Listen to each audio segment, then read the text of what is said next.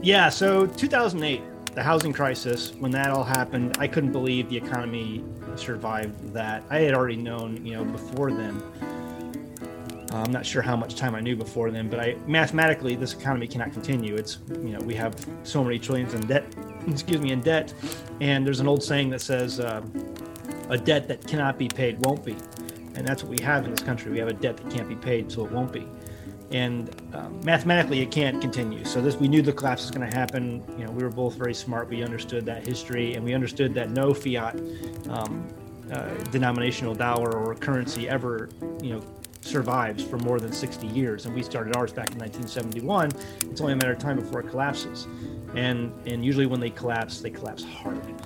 And so we knew we wanted to get out. We wanted to get out, and we wanted to get our kids away. We wanted to homeschool our children, and we wanted to provide our own food, raise our own animals, and just provide a measure of sustainability that we couldn't get anywhere in the city. So 2008 really woke us up, even though we were already kind of awake. But after 2008, we really started to make plans. And then it was 2012 when we finally made the jump. That's Zach. He's a single father of 2 boys and an off-grid homesteader homeschooling his kids. He's the creator of An American Homestead, a YouTube channel dedicated to teaching modern homesteading. This interview was live streamed to his audience, or so we thought. There were some technical difficulties, and is available on his YouTube channel as well.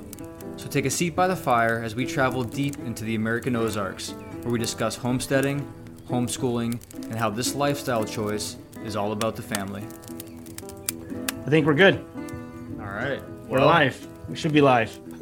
So we have to let you know that this is the first time we've ever done anything live before. Okay. Yeah. So what? No pressure.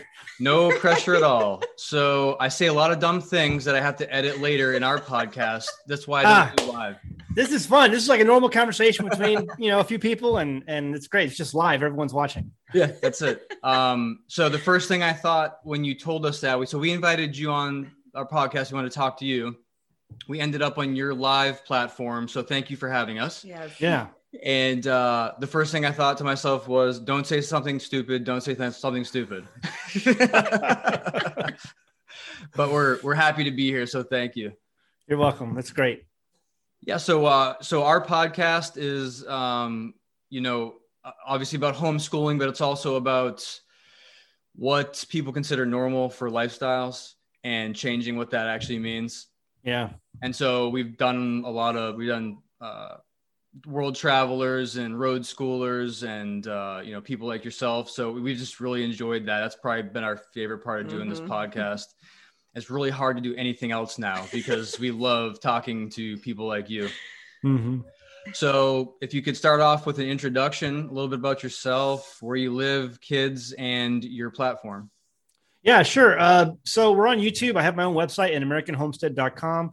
I was born and raised in St. Louis, Missouri.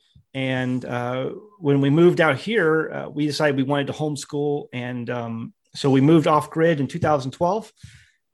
Me and my wife and my in-laws, we all moved on one homestead, and we have 2 houses here on about 56 acres. And so, yeah, we decided to just homeschool. We've always wanted to homeschool. We were never going to do the public school system or anything like that. We just felt like we wanted to kind of take that into our own hands and run with it ourselves. And so, yeah, we moved out here in 2012. So did you have any kids at that point? Yes. So we left St. Louis in 2012, moved off grid, and my youngest was 7 weeks old when we left. Oh, and wow. we lived, it was like one of your other guests. I was just watching one of your videos that's on your website. I was scrolling down, and there's another guest her and her husband are living in a trailer. Yep. And that was us. We were living in a trailer for the first year, and we had a newborn baby, 7 weeks old, living off grid with no electric in that trailer. We had a propane buddy heater, and that was it. We spent our first winter, and it was a heck of a time. Talk about being able to strengthen your marriage, So, but it was good. And so we had spent our first year there, and then we finally found this land about a year later, and we moved out here. And so we had we moved our trailers here, and then we had houses built. These are manufactured homes. We had those built on site, and so. Our youngest was 7 weeks old, and I forgot how old our oldest was. They're 6 years apart, so about six years old. So, little over 6. So did he ever go to school, the oldest? No, he was homeschooled from the very beginning. Yeah. Mm-hmm. Awesome. And then what was your past career? And still is. I'm a web developer, front-end web developer for software companies. Now I do mostly a lot of websites for corporate clients, things like that. I have my own client base that I tend to, and I do some work for some other small businesses, in that regard. But I'm trying to get away from that because I don't like doing it. I kind of like the homesteading thing, and every minute I spend on that sort of thing takes me away from what I would love to do here on the homestead. And so, but yeah, front end web developer, worked for a number of corporations doing software development, the graphics. So what did it look like before you moved to the homestead? St. Louis is not a small town, and did you live like did you at least have a small homestead while you lived there, or what did life look like before you moved? No, we I went to Florida. That's where I met my wife, Jamie. My wife, Jamie, passed away in 2019 of cancer. But we met in Florida and we moved back to St. Louis, Missouri. And then from there, we moved to the city. We lived in the city. We had bought a house, and the housing crisis of 2008 basically took that away from us. That was a mess. And then, let's see, we went from there to an apartment, and from an apartment to a rental home, and from the rental home to where we are now. Wow. Yeah. Yes. Coming from a personal experience, a rental home and apartment will push you to a homestead for sure. Yeah. Yeah. Well, we were really excited to get the rental home that we had. It was kind of out away from the city. And, we can talk more about why we decided to homestead later, because that's one of the, we want to get away from the city, but we were very excited to get that, but it was not the, jump we really wanted to make, which was somewhere like this. Right. Mm-hmm. And where is somewhere like this right now? Northwest Arkansas. Let's see, you go to nowhere and then you drive another 30 minutes and you're in the middle of it. Okay. So funny story. We also lived there as well. Not there, but okay. We're probably neighbors then. Middle of nowhere. Yeah. We did. Yeah. So I can't wait to hear your story of why, but the reason that we are really into the outdoors and we have certain mindset is we used to live in the middle of nowhere in New Mexico. Oh, okay. Up in the mountains in a small trailer house up in the national forest. So that's when you said they will test your marriage and living in certain places. Mm-hmm. Yep. There was nowhere to go. There was nothing to do except just be together and deal with each other's, quirks. Yes. That's all you got. That's all you got. Yeah. So you were up in the desert. Was it they didn't get a lot of rain there. Where are you at now? So where we were was for part of our time there was not in the desert, actually. They might call some of it the high desert, but we were up in the bottom end of the mountain chain running up into Colorado. Okay.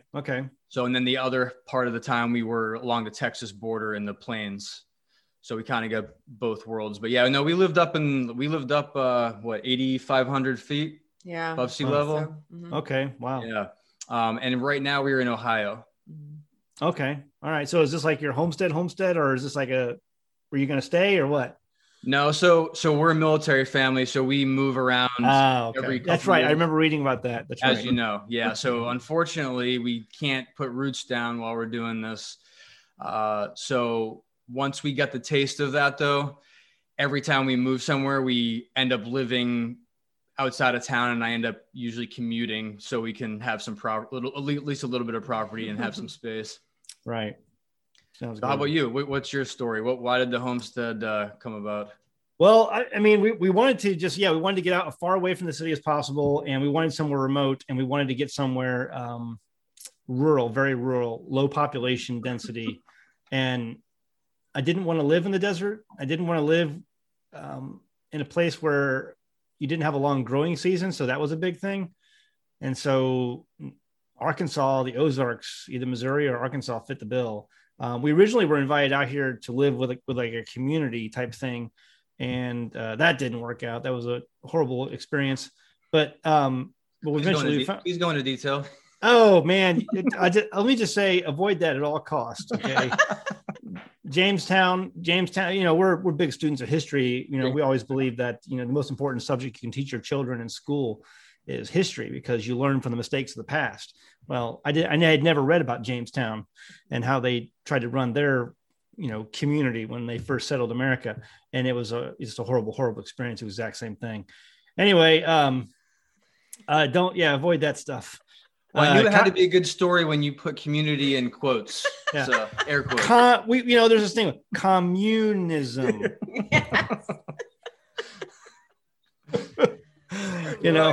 So avoid that stuff. Anytime. Now that we're there, we might as well keep going.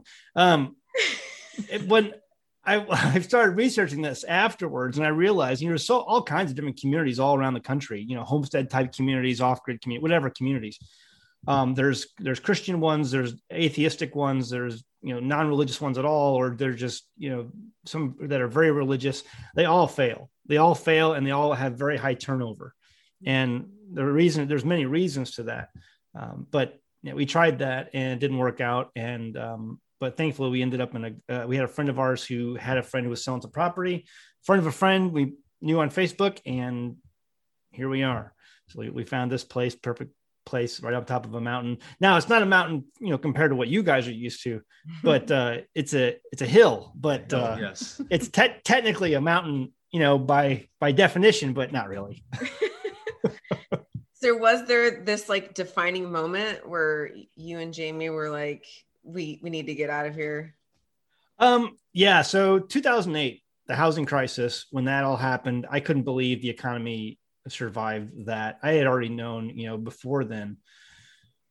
I'm not sure how much time I knew before then, but mathematically, this economy cannot continue. It's, we have so many trillions in debt, And there's an old saying that says, a debt that cannot be paid won't be. And that's what we have in this country. We have a debt that can't be paid, so it won't be. And mathematically, it can't continue. So we knew the collapse was going to happen. We were both very smart. We understood that history, and we understood that no fiat denominational dollar or currency ever, survives for more than 60 years. And we started ours back in 1971. It's only a matter of time before it collapses. And usually when they collapse hard. And so we knew we wanted to get out. We wanted to get out, and we wanted to get our kids away. We wanted to homeschool our children, and we wanted to provide our own food, raise our own animals, and just provide a measure of sustainability that we couldn't get anywhere in the city. So 2008 really woke us up, even though we were already kind of awake. But after 2008, we really started to make plans. And then it was 2012 when we finally made the jump. Okay. Yeah. And here we are again. Yeah. This time, we'll be lucky if we get out of this one. I didn't think they would get out of 2008, but we'll see if they get out of this one. I doubt it. We'll see. Yeah, it's gonna be a tough one. That's either offline or a whole nother show. Yeah. Have me back for that show. I would love to. I talk to her about it all the time. She just stares at me. Yeah, it's coming, and it's history. Let history be your guide. And I have this PDF where it's got all these hundreds of currency, all these fiats throughout history that have all failed, and the average time span is about 60 years. And the gold standard we got off of that in 1971. So we're right on schedule. Excellent. Yeah. Good to be on schedule, right? So can you dive in a little bit deeper on your homestead? What do you do there? What do you have? What don't you have? Yeah. So there's a lot of things we don't have. There's a lot of things we do have. So we're off grid, all solar. You can see the lanterns behind me. Was it over there? Yeah, lanterns. Yes. So I have lanterns. It's getting kind of dark in here, so the sun will be going down here in about an hour or so. So it's getting a little bit dark in here. So we're off grid, solar powered. This conversation is being powered by the sun. We actually had the sun come out today for the first time in 2 weeks. It was nice to see it almost. It was almost a real full day of sunshine. And tomorrow is supposed to be the same too. So that's fantastic. But yeah, we're off grid. We provide our own water. We provide our own power. We provide our own sewage. We provide our own everything except for the internet. So this is a fiber optics line that we're powering via our own solar panels. And we have chickens. We raise chickens for eggs. We raise sheep for meat. We hunt here. We used to have turkeys. We don't have turkeys anymore. It was just a little bit challenging for all the things we wanted to do. Chickens and sheep are really a good rounding of things for food products and protein wise that we can do here and just do all by ourselves. We have a neighbor down the road who provides us raw milk, and we get about 2 gallons a week. And I turn that into milk and cheese every week. Usually on Fridays, I make butter and cheese with that raw milk. Yeah, it's really good. Really good. Sounds good. Yeah, it's fantastic. And so I'll do that every Friday usually. What else? We have gardens. We have a garden where we grow lots of our own produce. We grow sorghum for syrup, sugar content. And what else do we do here? We have a sawmill. My tractor's down right now, but as soon as I get my tractor repaired this spring or summer, I'm going to put that back down at the sawmill and we'll start sawing logs again. But we have lots and lots of cedar on the homestead. And so we'll cut that cedar up for boards for different projects, woodworking projects. Also want to start a company. It's called Ozarks Cedar Mantles. And it's ozarkscedarmantles.com. And that site's kind of in development. It was about to be finished when Jamie got sick in 2019. But at some point we'll start manufacturing cedar fireplace mantles and selling those. There's a lot of those are really nice. They're just gorgeous once they're finished. So that, we're looking at providing our own income here. We do YouTube. I have Patreon support. That's fantastic. But also we sell seeds that we grow here on the homestead. That's income stream. We sell sheep. That's an income stream. We can do woodworking products. That's an income stream. So we have tried to do multiple streams of revenue. And that's the way most homesteads used to be. Today we've been conditioned to think we have to have one job and that's what we do. But on a homestead, you should have about half a dozen good revenue streams to provide for your income. And some of those are seasonal. Some of them are yearly, all the time, annual, all the time. But you have to have multiple streams of revenue. Mm-hmm. That you're always saying. Yeah, no, that's extremely important. Mm-hmm. So before you moved to the homestead, how much experience did you have doing these things? I was wondering the same thing. You and your in-laws. Well, they had much more experience than I did. My in-laws and my wife, they grew up in the jungle. My wife grew up in the jungles of Papua New Guinea. So they were missionaries. And she grew up, used to water that was heated on the roof, rainwater collection, just stuff like that. They were very familiar with some of that stuff. And so me, not so much. I was in the military. I was in the infantry, so I knew how to rough it, being an infantry guy. But I never really knew a lot about actual homesteading or some of the other things that Tim and Joanne and Jamie had experience with. But we've learned a lot. You're going to learn a lot through trial and error. We've all learned a lot. There's new things we've tried here, and sometimes things work out, sometimes things don't. And it's all a learning experience. But I didn't have a lot of experience going into this. Now, before we moved off grid, a lot of people ask us, where should I start? And you should start long before you actually make that jump. If you can, start canning at home, start canning in your kitchen, start learning how to preserve foods and maybe how to take apart a chicken or, things like that. People don't cook these days. You go into someone's kitchen and there's nothing in there. There's no pots, there's no pans, there's nothing, or they don't use them. And so you hand someone a whole chicken that's been bought at the store and they don't know what to do with it, because it's not in pieces and it's not, boneless and it's not fried and given to them through a drive-through window. So, start learning right there, what some things you can do at home to, once you do have chickens and you do begin to butcher them and you do process them on your own, how to process all that stuff and do good things with it. Yeah, I met someone not too long ago that thought that chicken with bones and it was gross. And I was like, yeah, that was a rough one not to make a smart comment back. But man, when the balloon goes up, he's in big trouble. Yeah, that's right. So we're big time on doing homemade cooking, like cooking in the kitchen with the kids. So am I. I love it.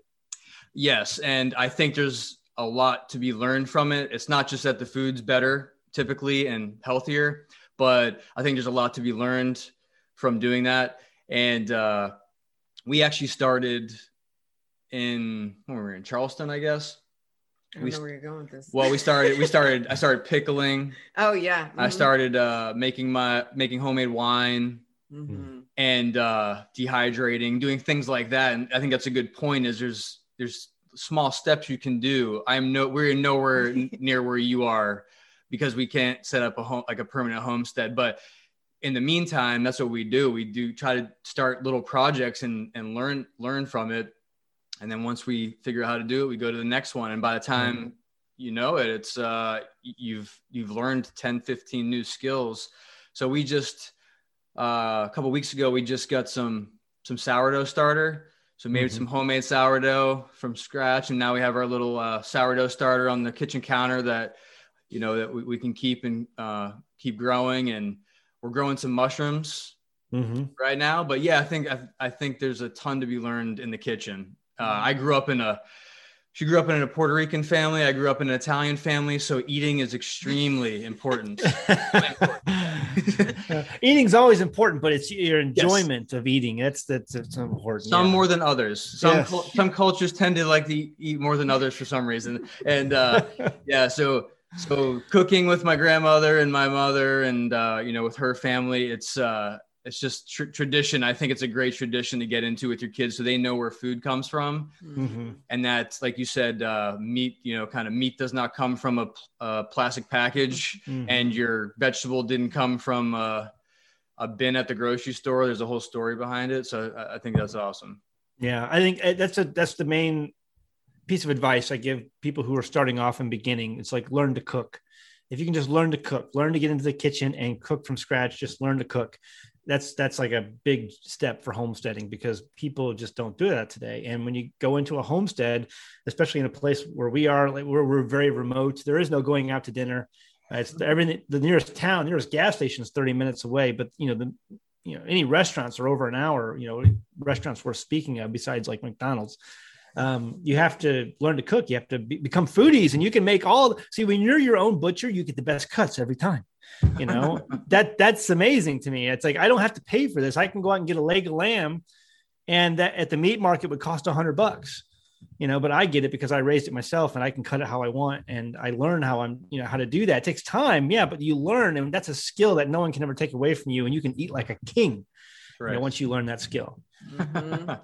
Now, before you moved out there, were you reading, getting into books and videos online? And somewhat, yeah. I was doing things. There was an old forum, and I think it might still be there. It was called Frugal Squirrels, and it was a survival preparedness forum. And I was on there quite a bit, learning and trying to do tutorials and learning from tutorials and just all that stuff. And so, yeah, there was a little bit of that for sure. I also want to point out for our listeners that aren't familiar with you that you also do not have refrigeration, correct? Right. We have a Yeti style type cooler that we keep, and we have a solar powered freezer, and that solar powered freezer freezes blocks of ice in like containers. And so what we'll do is we'll switch out those containers every now we don't have to do it at all because everything out there is frozen. The world is your refrigerator, So we'll take out those blocks, and my kids, that's part of their chores. They'll go out and they'll switch out those blocks from our cooler every so often. And we have refrigeration in that. It's a giant Yeti style. It's not Yeti because Yetis are so expensive, but it's one of those Yeti knockoffs. And you can get one of those, and one of those, they're nice. You can hold ice in there for like 10 days, But yeah, we switched that out. And so that's the only refrigeration we have. When we first moved off grid, we had an old 19th century well. We still have it. In fact, this last week, everything else was frozen. So we've been pulling water out of that 19th century well. It was dug back in the 1850s. And we used to keep butter and cheese down in that well. We would put it in glass mason jars. We had these giant fish baskets, and we put these mason jars with our butter and cheese into those mason jars and into those fish baskets, and we would lower them down into the well. And that's what kept our cheese and butter cold during the summer, because it stays at a constant, 55 degrees about. And so it's 90 degrees outside, 100 degrees outside, but it's 50 down in that well. It keeps your butter and cheese good. That's awesome. Mm-hmm. So we were roughing it. We were roughing it for a while when we first moved out here. We actually saw the video of your ice issue right now, and you actually drawing water from your well out of buckets to water your sheep and your livestock. Yeah. And that's that well is. It looks like it looks like going back in time, like just looking at that and just imagining that thing being dug out. But yeah, we've often looked at that well and just imagine, what did these people have to go through to dig that thing? Amazing marble. It's not very deep. It's only like 15 feet deep. I think back in the day when it was probably first dug, it was 20 feet deep. But we're on top of a mountain and we have really good water up here for some reason. It's not normal. The amount of water we have here, it's like we have sycamore trees at the top of our mountain, which is normally something you see in the valleys down by the creeks. Because a mature sycamore will drink about 600 gallons a day. And so that's why you see them down at the creeks and the valleys. But we have them up here at the top of this mountain. And so we have a lot of water. But yeah, it marvels me to look at that well and to think that someone built that and laid those bricks and that rock all along the sides. It's just amazing. It is. We live in a different age today. People OSHA would have a fit. Yeah. You're going to die. Yeah. You can't drink that. Now, can you drink directly from that? Yes, we have before. You can. It's not bad. We filter everything. It's got what's called it's got small amounts of coliform bacteria in it, which usually isn't too dangerous. But with a buildup of that, you wouldn't want to keep doing it. So there's no E. coli bacteria or anything like that. It's just coliform. But anyway, so we just filter everything with the Berkey. You can see our Berkey right there behind me. We have the imperial sides, and everything gets filtered. We have one as well, but you just can't see it in our camera. Yeah. And every time we interview certain types of people, it's the first thing they noticed when we used to have this turned around on that side. The first thing they noticed, like, is that a Berkey you have there in the background? Get so excited. Yep. So what does a day in the life look like for you guys between balancing work, homeschooling, and then running the homestead? It's every day is different, but I do try to have somewhat of a schedule. So I get up and I get the kids up and they do chores first off, bringing in firewood. Like right now it's bringing in firewood, tending to the animals. And then Joshua will begin, my oldest, he's 14. He'll begin doing schoolwork. We have him enrolled right now in an online academy, simply because I just couldn't keep up with, the curriculum that Jamie had laid out. And so I decided to do it, but I'm doing add-ons, lots of different types of add-ons along with his curriculum that he's doing online. So I can kind of still maintain the spirit of what she wanted to do and what she wanted to teach him. And Caleb, he does more of his school in the afternoon. That way I can kind of keep them apart so they can, work better that way. And he does his math and his reading, writing. For him, he's 8 years old, so he's just doing basics, reading, writing, arithmetic, some of the basics. But he's actually in his math, he's ahead. In his reading, he's a little behind. But we're doing good. And so that's basically it. So like in the morning, chores. After that, Joshua starts his school, and I will do work either in my office or, here in the house, or I'll tend to the kitchen, or I'm a homemaker now. I have to do everything. Mm-hmm. So, all the cooking and everything. So just depends on what's like. Tomorrow's a Friday. So tomorrow I'll be doing the butter and the cheese to get that taken care of so I can get the milk processed. But every day is a little bit different, but that's normally the way we try to do it. In the afternoon, Caleb does, my youngest, he does his school, and I kind of watch over him and just help him along with that if he needs help. And by about 4:00, I'm usually in the kitchen getting dinner ready anyway, so I can help him at the kitchen table while he's doing his schoolwork. And that's kind of about it. In the summertime, it'll be different again because, we have gardens to tend to, harvesting, planting. I'm getting my garden ready for next spring already. I've got manures laid down and I'm getting ground cloth. I've already got that ordered. I have a couple more things I need to get ready. But spring is coming fast and we'll be ready to do a pretty good sized garden here this year. So it'll be different. It'll change a little bit for that, but yeah, that's kind of where we're at right now as our schedule is. Now, do you and your in-laws ever collaborate with the work on the homestead? And Oh yeah. So Tim is the builder. My father-in-law, he's the builder. He's building constantly. He's always on building projects. He's always got things he's working on.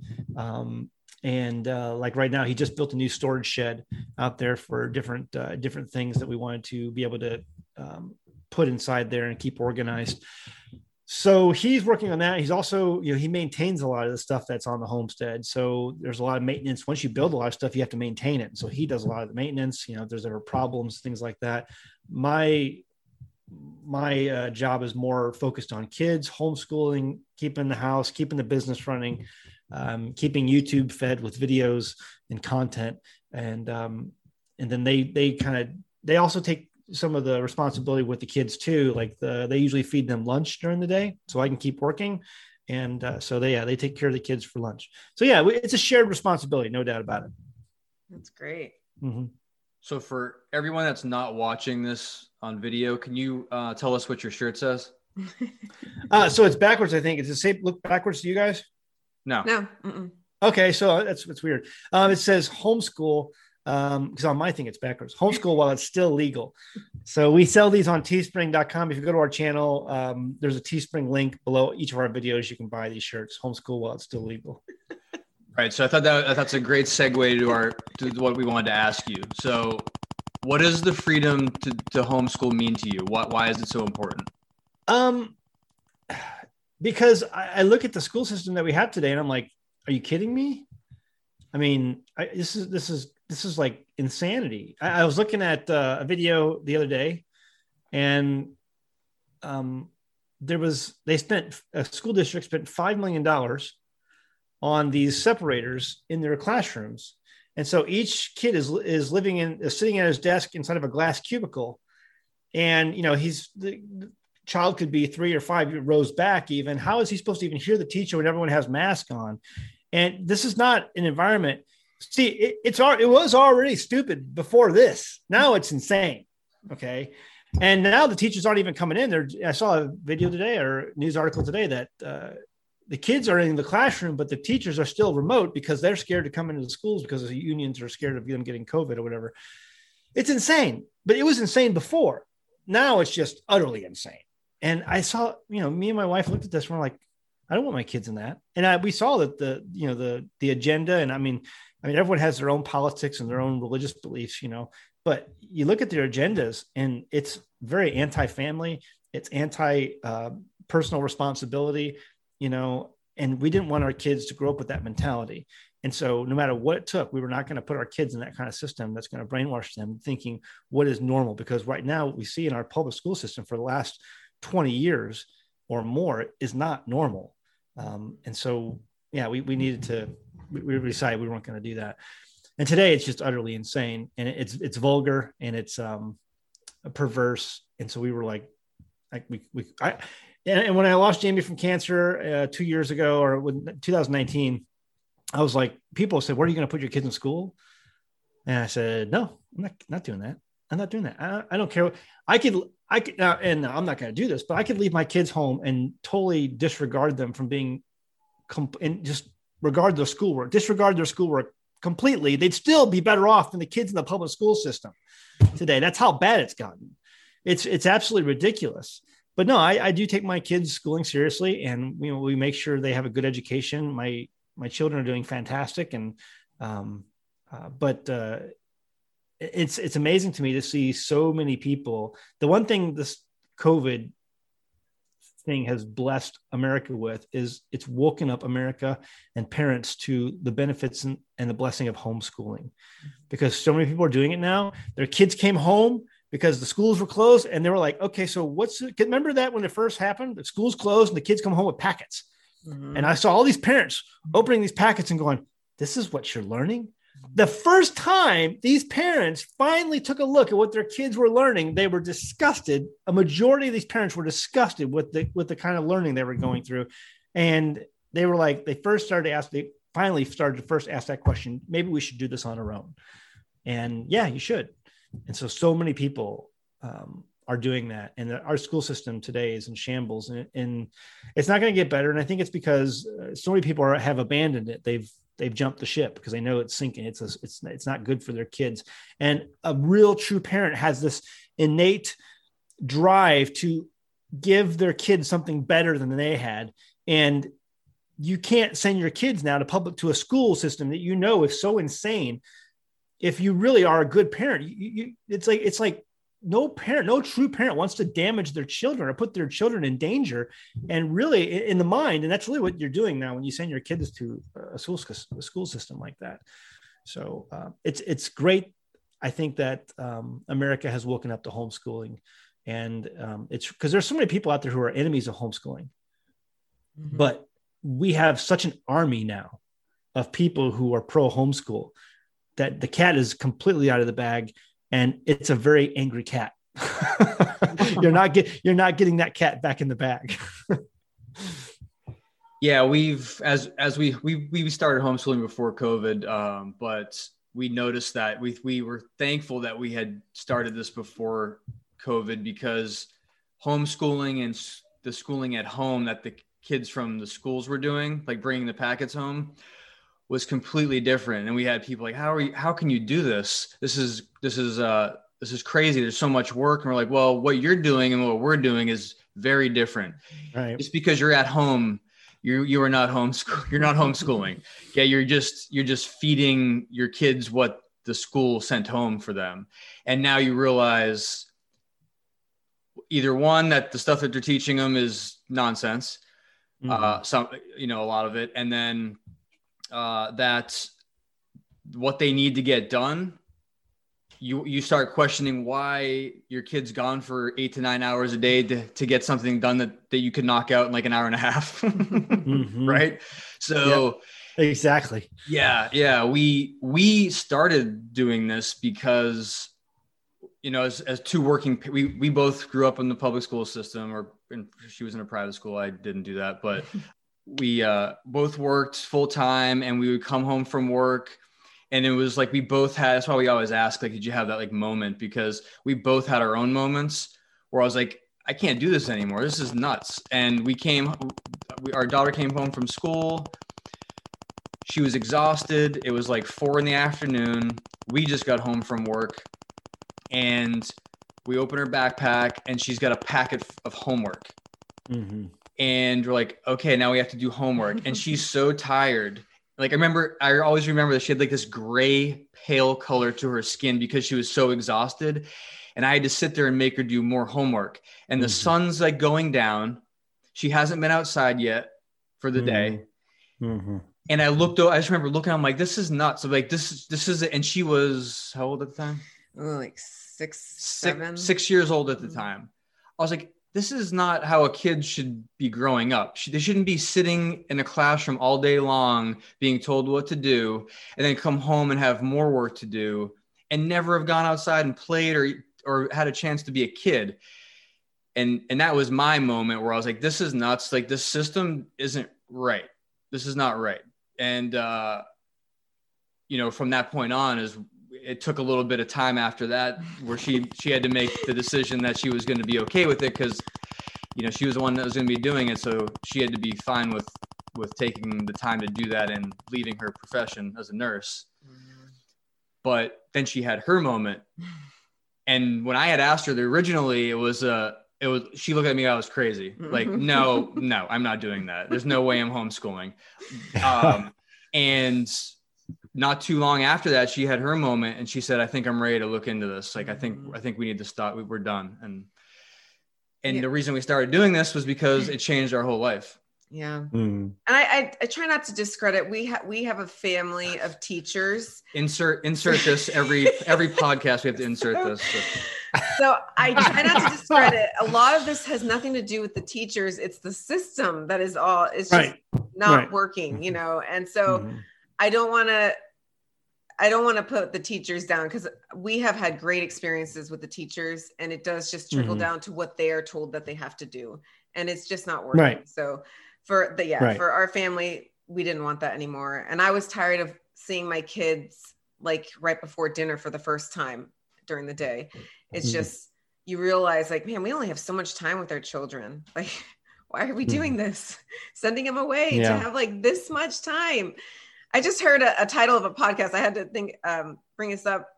It was called 18 summers. I was like, why is it 18 summers? And they said, you get 18 summers with your kids before they may go off. I'm like, that's it? Yeah. Yeah. Really puts it into perspective. Yeah. Yeah. That's true. Mm-hmm. Yeah. And you're right. There are a lot of good teachers out there. And they're just part of the system, and they're doing what the system tells them to do. And I know teachers who are part of that system who don't, send their kids to public school, Yes, because they see the system, they're in the system, and they're like, man, I can't believe I chose this for a career. Mm-hmm. But I mean, and it wasn't always like this. The system wasn't always messed up like this. There was really a time, I think, even when I went to school, that the public school system actually really did produce a good product. I think the homeschoolers produce a better product even back then, but it just got continually worse. And to a point now where it's like, there's so many better options for schooling, and you shouldn't be forced to choose just one. And so that's a big reason why I do it. But yeah, I know there's good teachers out there that are just part of the system, and they have to march along and just, type thing and go with the flow. Mm-hmm. So you mentioned one of the things that you use for your kids was the Liberty University Online Academy, correct? Mm-hmm. How does that work? I'm just curious because I'm not familiar with a lot of the other programs. So we had some friends of ours who used that, and I was looking for what to do with Joshua. So I went back through all of my information that Jamie had laid out for me, and all the stuff that she had for what she wanted to do. And I was just like, I couldn't make heads or tails. It was so much. And I knew I had to still have a career and do all the things I needed to do. And so I just could not take that task on. So I was like, okay, I need to figure out something else. And so people started making suggestions, all kinds of suggestions. And one of them was Liberty. And so I looked at Liberty, and it looked like it would fit good with my schedule. It looked like it was a good curriculum. There were people who I knew who had used it and were happy with it, and it was accredited. So like, if for some reason anyone ever, like if the state really gets crazy and wants to have a accredited system, it'll fit that bill. And so I just chose to do it. And I'm very happy with it. He's done really, really well inside the system. He's got basically a small between a B and A average right now, and he's doing very, very well. He spends about 2 hours, 3 hours, maybe 2.5 hours a day on all of his subjects, and he's done. Mm-hmm. And sometimes less than that. Like there's sometimes he can get everything knocked out in the morning in like an hour and a half. It just depends. And so, yeah, and then he goes out and plays the rest of the time, and then maybe we'll do some other stuff. We'll do reading at night or some other things as well. He's also enrolled in the Ivan on Tech Academy, which is a coding academy, because coding is such a huge thing these days. And that's where the future of jobs are. I really believe that. And they're teaching, it's a blockchain coding academy. So he's been doing coding since he was 9 years old, and he likes it. And so we're doing that right now. So we're doing the Liberty, and we're doing the Ivan on Tech, which is very family friendly. That's one of the reasons I liked it, because I looked at some of these other ones out there, and you got these young millennials out there teaching coding, and they, innuendos and just conversation. It's like not appropriate for kids. And I'm like, I don't want this. And so Ivan on Tech, he's very family friendly, and he makes sure that anyone who comes on board is family friendly for his instructors. And so I really appreciate that. So Liberty and Ivan on Tech right now is what we're using. That's great. That's good for, I think it's great to also talk to you, because just as encouragement for any other single parents or solo parents, like you said, being an only parent, that you're still able to pull this off, especially if you can work from home. And because they may question like, well, there's no way I could homeschool if I'm an only parent, but you're doing it. And then you found a resource that works well for you guys, and to keep them on track so that you can take care of the other stuff in your life, which is awesome. Yeah, I know it's hard. And I know I've gotten emails from other single adults or only parents out there, and they get stressed out, or they want to do this, but they just don't know how they're going to be able to fit it in, or how they're going to juggle this. And I know it's hard. I know it's going to be tough sometimes. And yeah, there are times where I want to pull my hair out, but it's been, I think I want to put forth this effort now. And even though I know it's something most people would not want to do or go through, but I think it's going to pay off in the end. I really, really believe that. And so the amount of time you put into your kids now is going to pay off. And so I'm waiting for that reward one day. We always say you have to know your why, because that's what's going to push you through those trying and difficult moments. Mm-hmm. Yeah. And it's, there are times that are difficult, but there are times where it's very rewarding. I see my kids doing well and I'm like, oh, I'm doing this. I'm good. Yeah. We talk about this all the time, how great it is and how it changed our life. But obviously there's like times when this can be tough too. It's not all perfect, obviously. I think one of the biggest things is a positive attitude. That's a real struggle for a lot of people. There are people who are just pessimistic by nature. Sure. And I think if you can just get into this mindset, I have to be positive. This is going to be good. This is going to, you keep telling yourself that, you can get into that. You can switch that on and it'll change things. It really will change things all throughout your life. You've got to have a positive attitude. And we've said this before, just on homesteading, because homesteading is hard, especially the off-grid. It really does test your marriage. Some of these challenges. And if you can have a positive attitude, you can come out on this and be better for it at the end. But that's your best skill you can have, is a positive attitude. If you can have that, you can accomplish anything. Oh man. Yeah. I couldn't agree more. Mm-hmm. Yeah. We were just talking to somebody that we haven't put the episode out yet, but we were just saying that I've read articles where they've done studies and people who faked smiling and faked being happy, like just to make themselves do it. Like, hey, you need to just smile. Even if you're not happy right now, smile. Eventually their attitude became more positive because they just made themselves be positive. And I think it's true. I think sometimes you have to like force yourself, because days are tough and you have to stop yourself and say, look, let's look at the positive things that are happening right now. They may not seem like many today, but we can find one, and then let's focus on the positive stuff that's going on. And I feel like the more you do that, the more you just do it naturally, and you can look at life generally in a positive manner. But you're right. There's a lot of people who are just pessimistic people, and they're probably raised that way. Mm-hmm. And people will look at all the things they have to accomplish today, and they'll be like, "Oh, how am I going to do this today?" My wife, she was reading a book years ago, and she's like, if I can just get up every day and I can make my bed, let that be the first thing. Make my bed. I've got something checked off my list. And why are you laughing? Do you know this too? Or I've read the book. Okay, good. Yeah. So it's like, if I can just make my bed, I've accomplished something for the day, and now I can keep that momentum going. It sets a momentum for your day. And I've done that too. Like I get up and I make my bed, and it sets a momentum. And it's like that for everything. You have to just be that positive, set that positive momentum first thing in the morning, and then go with it.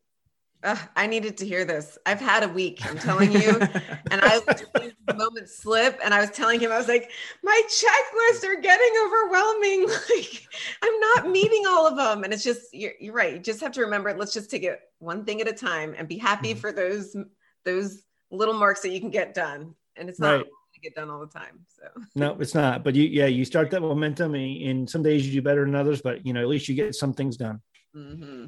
Yeah. Just to throw this in there, that book you're talking about, if anyone wants to read it, it's really good. Of course I'm going to blank on the title, but he was a Navy SEAL.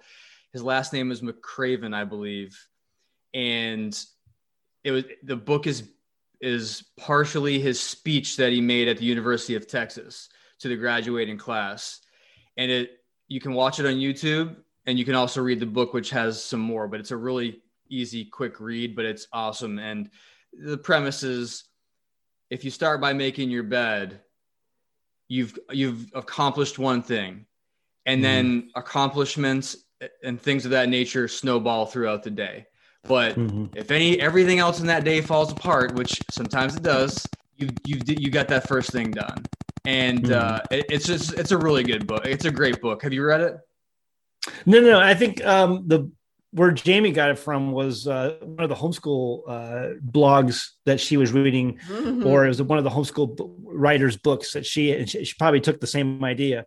And so it's a very popular idea. And so that's probably where she got it from.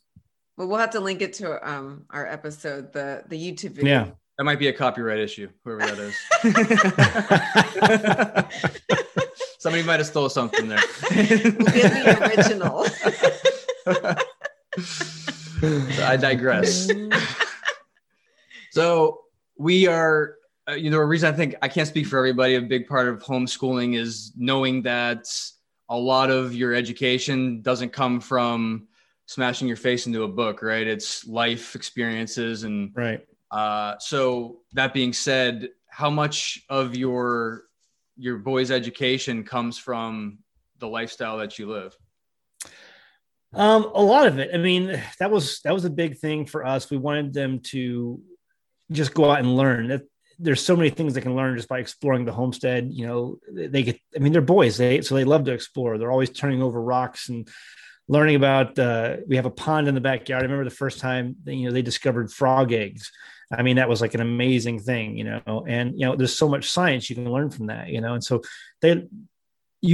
kids in the city who go to school, the public schools, they're never, chances are most of them will never get out and explore a pond and discover frog eggs for the first time,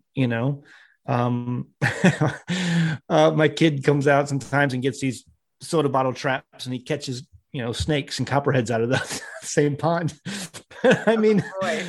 Yeah. So it's a little nerve wracking, but they're boys. And so, they do that sort of thing, but it's like the hands-on learning that takes place here. You'll never get that anywhere else. The gardening and learning about a plant and putting a seed in the ground and watching it grow. And so they have like their own little test garden they have back here where they try to grow some things. And that there's an amazing amount of education that comes from that kids today just will never get a grasp on, because they're only going to see pictures on TV or videos on TV or pictures in a book, and it's never going to be real to them.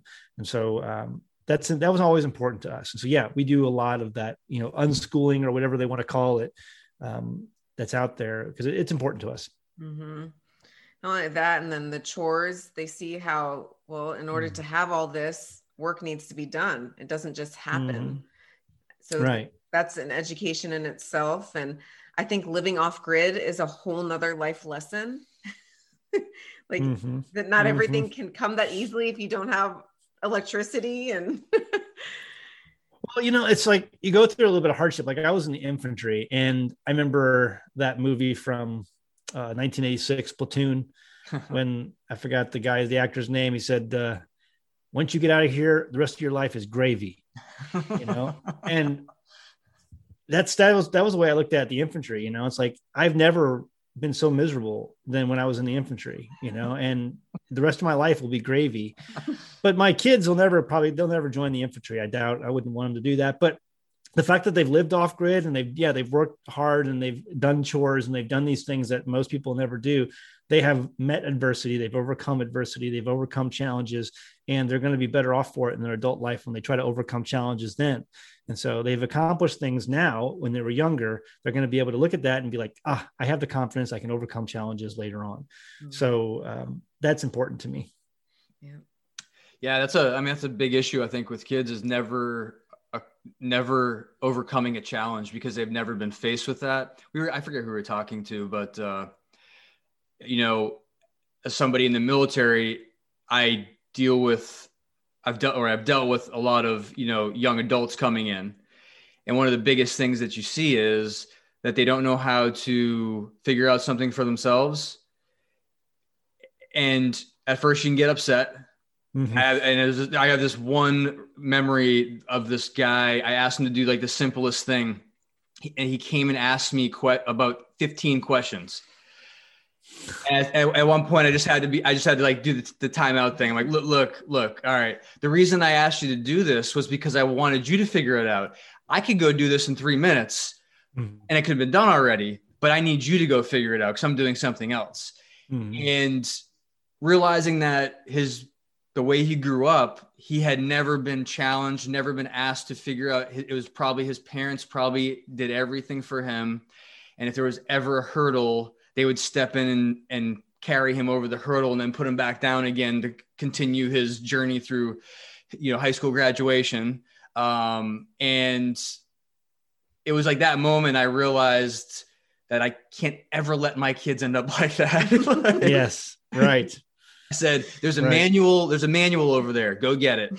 Open it up and figure it out. I don't care if it takes you 3 hours. That's what you got to do. And then next time you're going to do it, you'll remember.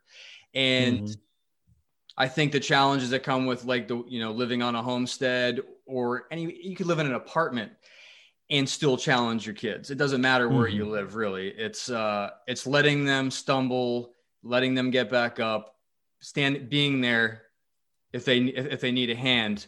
But in the end, they're accomplishing whatever it is all on their own. And I totally agree.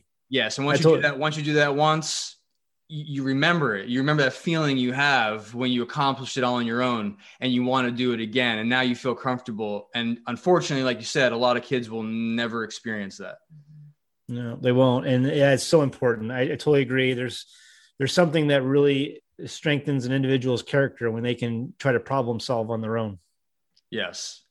Yeah. And I don't know if you can agree, but your time in the infantry wasn't the most fun, but do you look back on it fondly for the things that how you grew at least? Oh yeah. I got to do some amazing things and I definitely look back on it fondly. I even think about times where I wish I would have maybe had the opportunity to re-up. I didn't at the time, but if I would have stayed in, I would have been able to gain more experience. But it was miserable at times for sure. It was the most stressful I've ever been in my life. But I'm glad I did it. I would do it again in a heartbeat or maybe even do it longer. See, I love that. Most miserable time in my life and I wish I did it longer.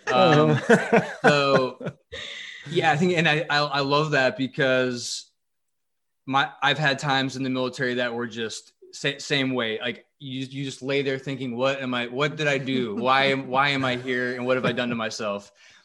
And I look back on those times as like some of the biggest growth that I've had in my life, because as much as it sucked, when you came out the other side, you look back over your shoulder and you're like, okay, well, the next time that comes up in life, it's all good. I can do this. Right. And every time that happens, the stressful things in life become less stressful. Right. And the society has tried to take stress out of life in many ways where things are handed to you. Failure is not a thing anymore. Even like we talk about schools. I don't know how many times have we heard kids have like a 4.3 GPA. What does that even mean? It's on a 4.0 scale, but now we've given these kids GPAs above what the it's like having voter rolls of 100%, but actually you have 150% of voters show up. So yeah, it's like that. I told her the other day, I was like, please don't tell me you gave 110% because that's not a thing. You cannot give 110%. You can only give 100%. It's not a thing.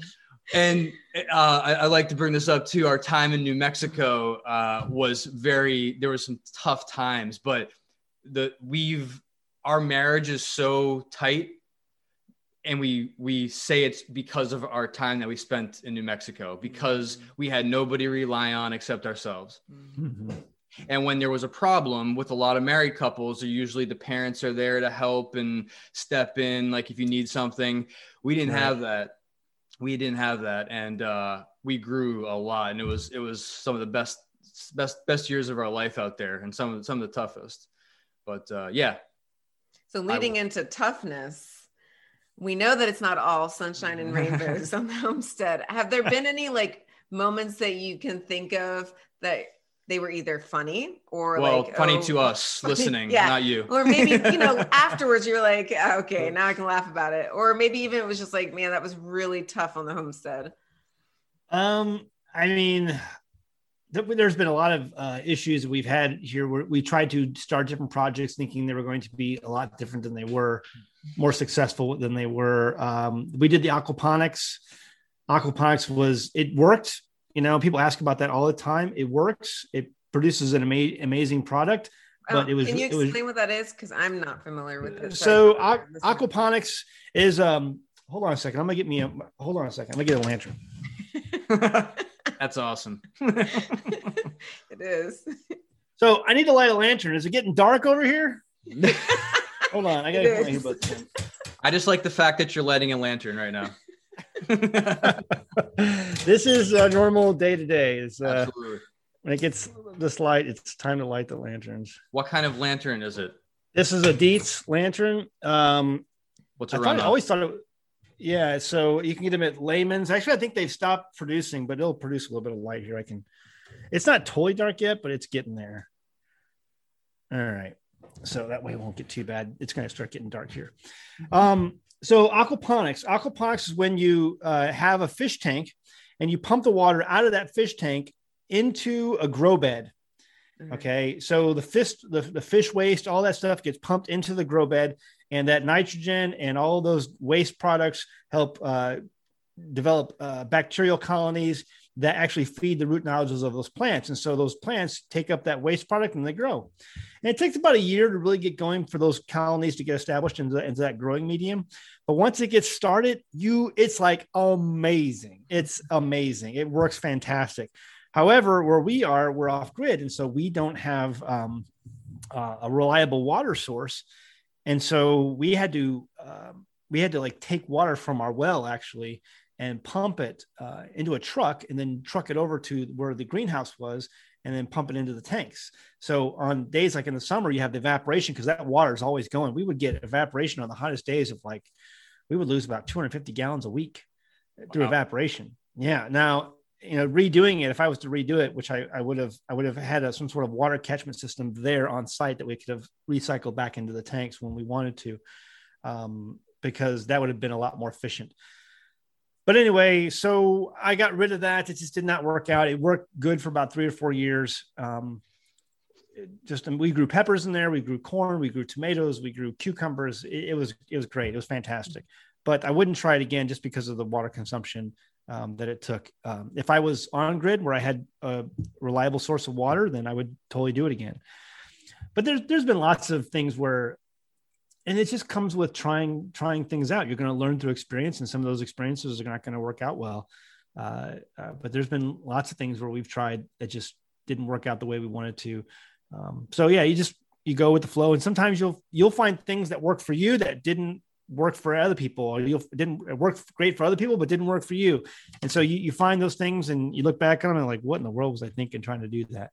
But it's just you never know until you try. I say that to myself every day.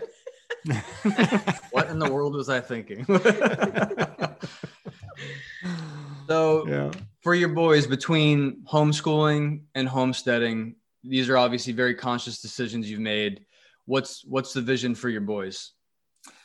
So what we want to do, and what we've done from the very beginning, is condition them to understand that, we want them to live here on the homestead. We have 56 acres. So we want them to build a house here on the homestead where they can raise their own family. There's plenty of land here. And, so they can continue to use this land for them. One day I'll be gone, and we put everything in a trust, family trust. And so they'll be able to use this land and divide it up however they want to for their own families. But yeah, that's kind of the vision for them, so that they can use it and raise their kids the same way. And just, they understand why they're being homeschooled. They're being homeschooled because the system out there is insane. And we showed them. I don't just tell them it's insane. I show them. I'm like, did you see this? Look at this. This is what they're doing today. Glass partitions and people wearing masks, and they don't even have teachers who show up at school. They're on a virtual screen. I'm like, this is insane. You're never going to learn. You would hate this. There's 2 masks now, by the way. You're supposed to wear 2. Yeah. Oh, I'm sorry. I forgot about that. Yeah. 2 masks, maybe 3, whatever. But yeah. So that's the only thing better than 2 masks is 3. So. Yeah. So yeah, I don't just tell them it's insane. I show them why it's insane. And then I say, here's an alternative. I want you to grow up. I want you to be debt free. I want you to have these things. I want you to learn how to work the land. I want you to be responsible and know that hard work is going to pay off. And so, yeah, they do all of these things, and they're learning, but there's an end goal in mind. That end goal is that vision that they can pick up where we left off and continue on. It's great. It is great. I thought we've talked about that before, how nice it would be to have a spread one day and the kids would agree to maybe build on the same Mhm. same land as us. Right. Yeah. I remember visiting a family in Puerto Rico growing up that were good friends of my parents, and they did their whole family on this big piece of property up on a plateau. They all had their houses, and I just thought it was like the most beautiful thing to all be together and their kids running around together. And I think that's kind of the vision we have, and hopefully we'll see that to fruition. And but we're not only am I showing my kids this is what I want, I'm telling them why I want it, because there's a lot of insanity out there right now, and the family needs to stick together, and we need to be in community, not community, but in community with like-minded individuals, so that we can have a community here that we can share with and get to know people with and communicate with and share with.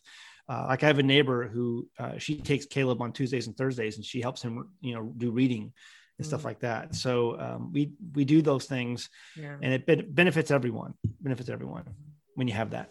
Yeah. Well, you had brought up, what's normal earlier. And I think that's what you're talking about with your kids and your boys, that I guess normal at this point has become, you send your kids off to school all day. They go off to college. When they're done with college, they leave home, because why would you want to stay at home with your family? And that's not what we consider normal, right? And what we want to be normal in our family and in our kids' mind is that the family sticks together. Mm-hmm. And it's okay. Of course, it's okay if you want to go and explore places and take travel, and I'm all for that as well.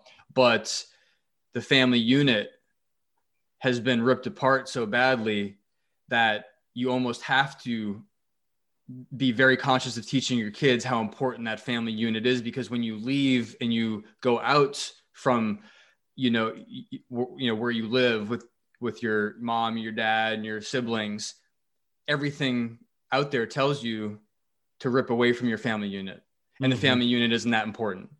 That's what I think, at least. And to teach that in your home, and that it's okay for us all to be together, even when you have your own family. Mm-hmm. That it's a beautiful thing to do something like that.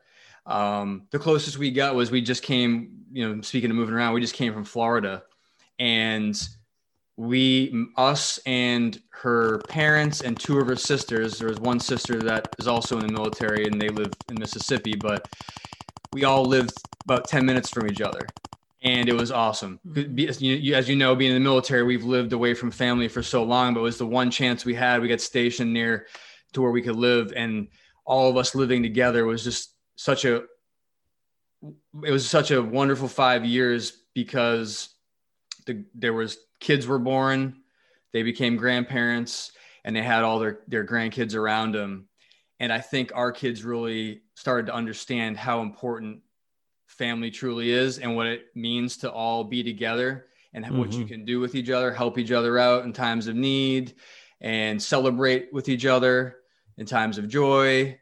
And we don't have that now, but at least they see the difference, right? How much love was there.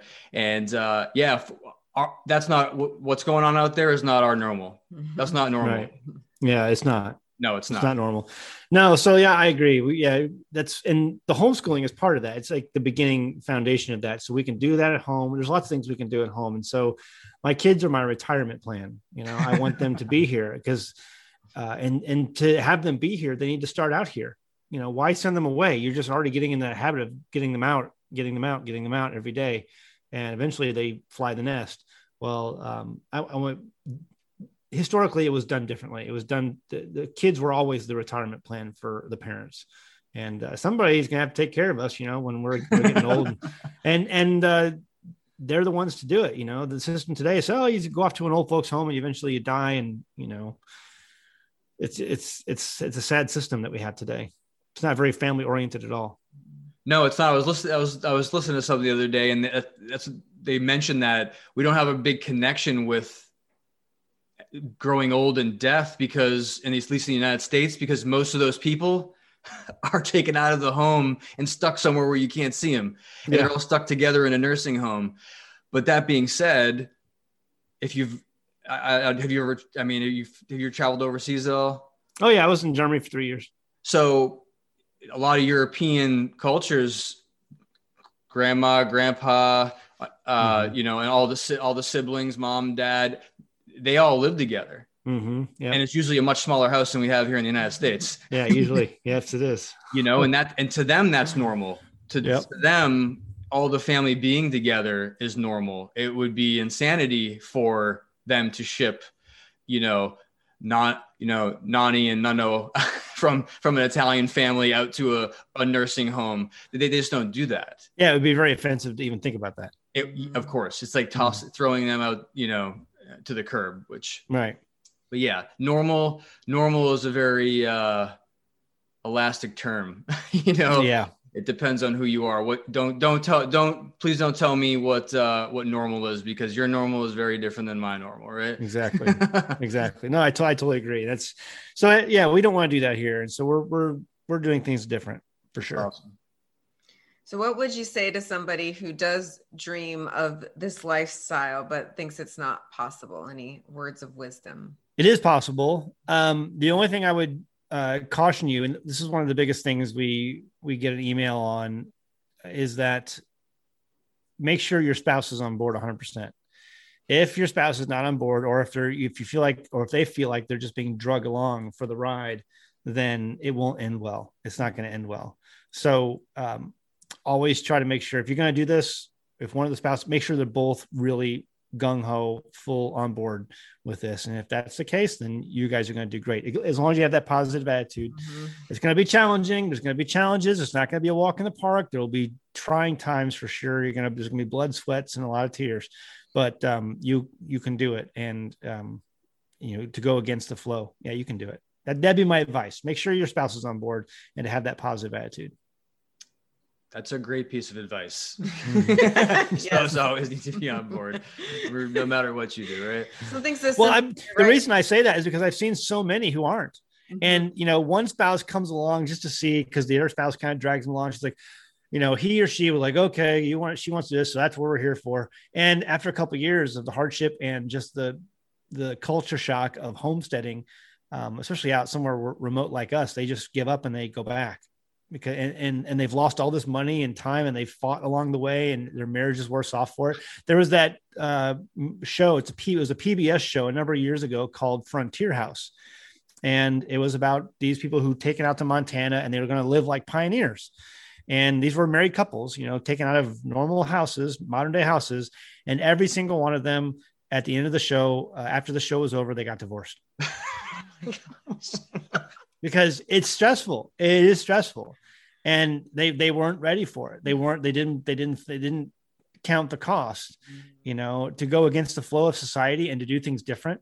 Now we're not living like pioneers. We still have lots of, I'm talking on a blue Yeti, for crying out loud, on a laptop.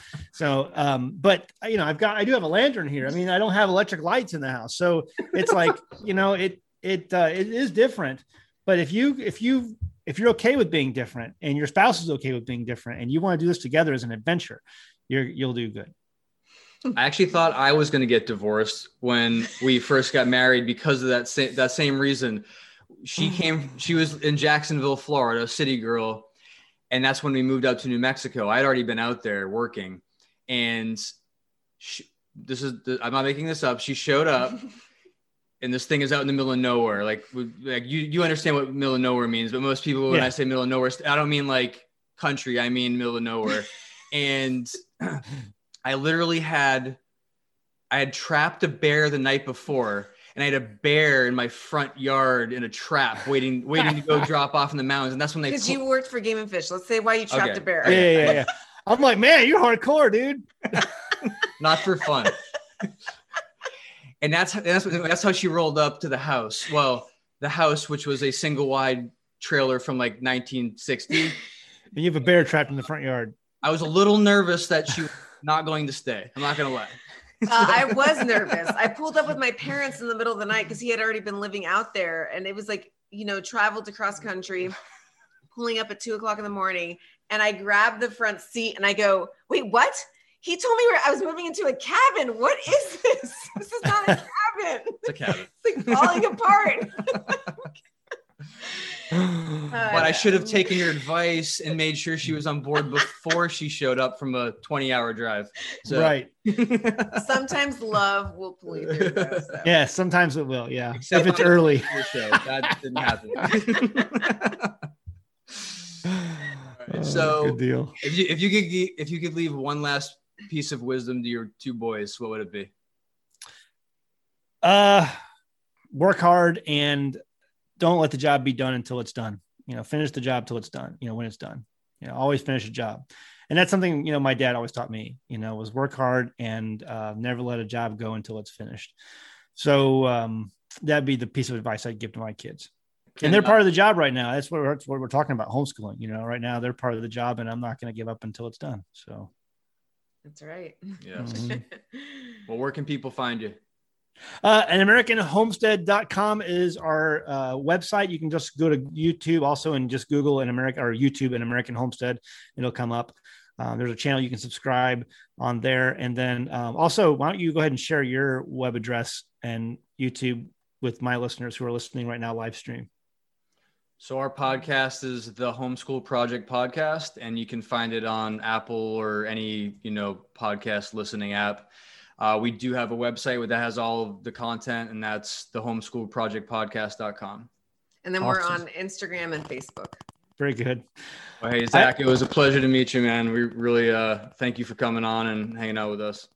Well, I appreciate you guys asking me, and it was fun. And conversations like this are always fun, and people get a lot out of it. People love to be the fly on the wall. I know my listeners are going to be appreciative of me streaming it because they learn a lot. I used to listen to these kinds of things all the time. I still do sometimes, just because I love to glean the little bits of information that I don't know yet. So I knew it would be a great time.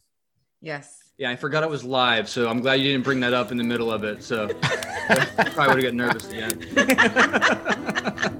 Just remembered it was live. Yeah. So, well, Zach, have a great rest of your night. We appreciate it. Yes, thank you. Yep, you too, guys. Thanks again. We'll talk soon. Take care. All right. Bye. All right, bye-bye. We want to thank Zach for not only joining us on our show, but hosting us on his as well. We loved hearing how his choice to homestead and homeschool were not only about education, but also about celebrating the family unit. We want to thank all of you for joining us around the fire for another amazing conversation. The links to his YouTube channel and the book that we mentioned will be in the show notes. Remember to send any questions or comments to the Homeschool Project Podcast at gmail.com. And as always, let's light a fire they can't put out.